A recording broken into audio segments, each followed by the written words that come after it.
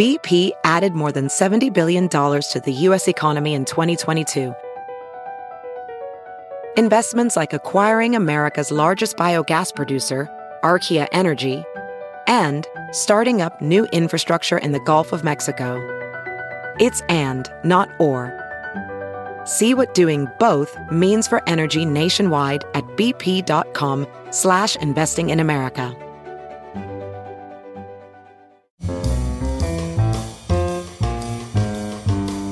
This is Merriam-Webster's Word of the Day podcast for January 27th. Brought to you by Merriam-Webster's Unabridged Dictionary Online, America's largest dictionary, now continuously updated. Learn more at merriam-websterunabridged.com.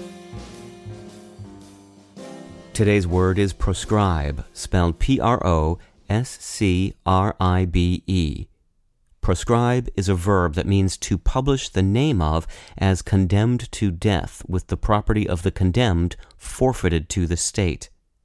It can also mean to condemn or forbid as harmful or unlawful, to prohibit. Here's the word used in a sentence by Captain Hsieh, quoted in the Herald Democrat of Sherman, Texas.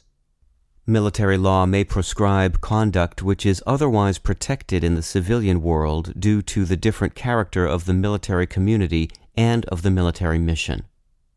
The words proscribe, P-R-O-S-C-R-I-B-E, and prescribe, P-R-E-S-C-R-I-B-E, both have Latin-derived prefixes meaning before attached to the verb scribe, from scribere, meaning to write. Yet the two words have very distinct, often nearly opposite meanings. Why? In a way, you could say it's the law. In the 15th and 16th centuries, both words had legal implications. To proscribe was to publish the name of a person who had been condemned, outlawed, or banished.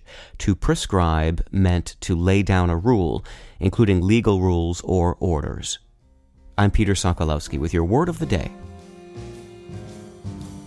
Visit the new Merriam-Webster Unabridged, America's most comprehensive online dictionary and the best source of current information about the English language. Get started today at merriam-websterunabridged.com.